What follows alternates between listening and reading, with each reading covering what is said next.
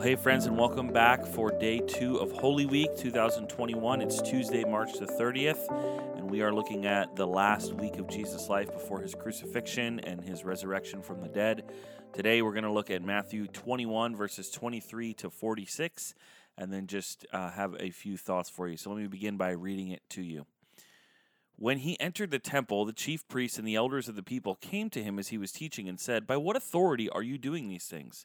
Who gave you this authority?" And Jesus answered them, "I will also ask you one question, and if you answer it for me, then I will tell you by what authority I do these things. Did John's baptism come from heaven, or was it of human origin?" They discussed it among themselves and said, "If we say from heaven, he will say to us, then why didn't you believe him? But if we say of human origin, we're afraid of the crowd because everyone considers John to be a prophet." So they answered Jesus, "We don't know." And he said to them, "Neither will I tell you by what authority I do these things." Then Jesus told a parable.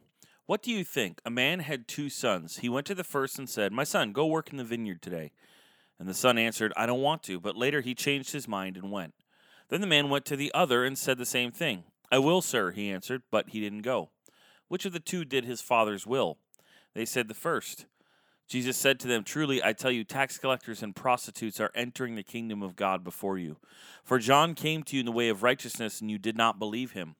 Tax collectors and prostitutes did believe him, but you, when you saw it, didn't even change your minds then and believe him." Listen to another parable. There was a landowner who planted a vineyard, put a fence around it, dug a winepress in it, and built a watchtower. He leased it to tenant farmers and went away. When the time came to harvest fruit, he sent his servants to the farmers to collect fruit. The farmers took his servants, beat one, killed another, and stoned a third. Again, he sent other servants, more than the first group, and they did the same to them. Finally, he sent his son to them. "They'll respect my son," he said.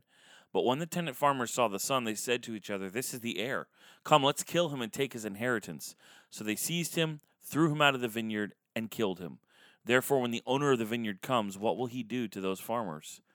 "He will completely destroy those terrible men," they told him, "and lease his vineyard to other farmers who will give him his fruit at the harvest." And Jesus said to them, "Have you never read in the scriptures, 'The stone that the builders rejected has become the cornerstone'? This is what the Lord has done, and it is wonderful in our eyes. Therefore, I tell you, the kingdom of God will be taken away from you and given to a people producing its fruit. Whoever falls on this stone will be broken to pieces, but on whomever it falls, it will shatter him." When the chief priests and the Pharisees heard his parables, they knew he was speaking about them. Although they were looking for a way to arrest him, they feared the crowds because the people regarded him as a prophet. Now, there's a lot in this section of this story from Matthew 21. But really what we're seeing here is a question about authority. And Jesus knew that the Father had given him the authority to do everything he had done up to this point in his life and in his ministry. Matthew 21 has already presented us with really a few different aspects of the authority of Jesus. Jesus came to Jerusalem and received praise and worship from the people, cleansed the temple, taught in the temple courts. And so these actions led these religious leaders to ask him, "Whose authority are you doing these things under? Who gave you permission to do this?" This is what we see in verse 23 of what we read today. The religious leaders then are questioning Jesus' authorization to really do what he did. They're essentially asking, is this from you or is this just from man? And the reality is many of us today still wonder whether Christianity is from God or whether it's just another man-made religion. And so, in case you're thinking that these are just innocent questions by religious leaders, remember, they've already rejected John the Baptist's message. And so these questions are coming from a position of not wanting to believe. They want to be in their unbelief. They had already rejected the earlier things that God was revealing through the prophets and through people like John the Baptist. And so their rejection of Jesus is not unexpected. And so unbelief isn't the only reason that people question the authority of Jesus. The questions people have around Jesus' authority often come from misplaced fear, which is what we see in verse 26. Instead of fearing God, which the Bible says is the beginning of knowledge in Proverbs, these leaders had an unhealthy fear of man. They're afraid of the crowd. And so this misplaced fear is what leads them to question Jesus. And it leads many people, maybe you listening, to question Jesus' authority today. If I trust in Jesus and what his authority says to me, what's that going to mean for my life? And so the question for us then becomes, will we let unbelief and the opinions of others that we fear control us, or will we submit to God and his Son, Jesus Christ? And the invitation for you is to Submit to God and do away with your fear and do away with the control that others have over you. Now, Jesus responded to the questions of these chief priests and these elders, these religious leaders, by posing a question of his own. So he's forcing their hand. He's forcing them to show their what's behind their little smoke screen of questions. And so to force their hand, he asked them whether John's baptism was from heaven or from man. We saw that in verse 25. See, John had made Jesus' identity as the Messiah clear, and the people respected John as a prophet.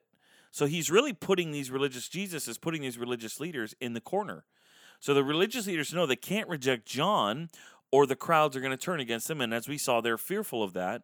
But if they claim that John's authority already was from God or was from heaven, now they're guilty of rejecting God since they deny that Jesus was the Messiah, which is what John said. And if John is coming from God, then Jesus is from God. And so Jesus knew that his question would uncover their hearts. And so their professed unbelief, this we don't know, is simply a smokescreen. They do know, they just don't want to say it. And so for us, as we look at the life of Jesus over this last week, there's really a lot of confrontation for our unbelief. Why is it that you answer the question the way you do when it comes to Jesus and his authority in your life? Is it sincere unbelief, or is it simply a smokescreen because you don't want to admit what you know to be true in your heart of hearts, in your deepest down soul corner, that you know Jesus is who he says he was, but you just don't want to admit it because it would mean so many different things for your life? See, if these religious leaders admitted that Jesus was authoritative, then they had to deal with his words against them, and they had to admit that he was right, and they just couldn't do it. And so the question for us is the same question that they faced. What are we going to do with Jesus? How do we answer the question, where does Jesus' authority come from? And if you want to play the game, you answer, I don't know. But if you want to have Jesus as Lord and have him as Savior, then you simply submit to him and submit to what God has for you in your life by faith in Jesus through the power of the Holy Spirit.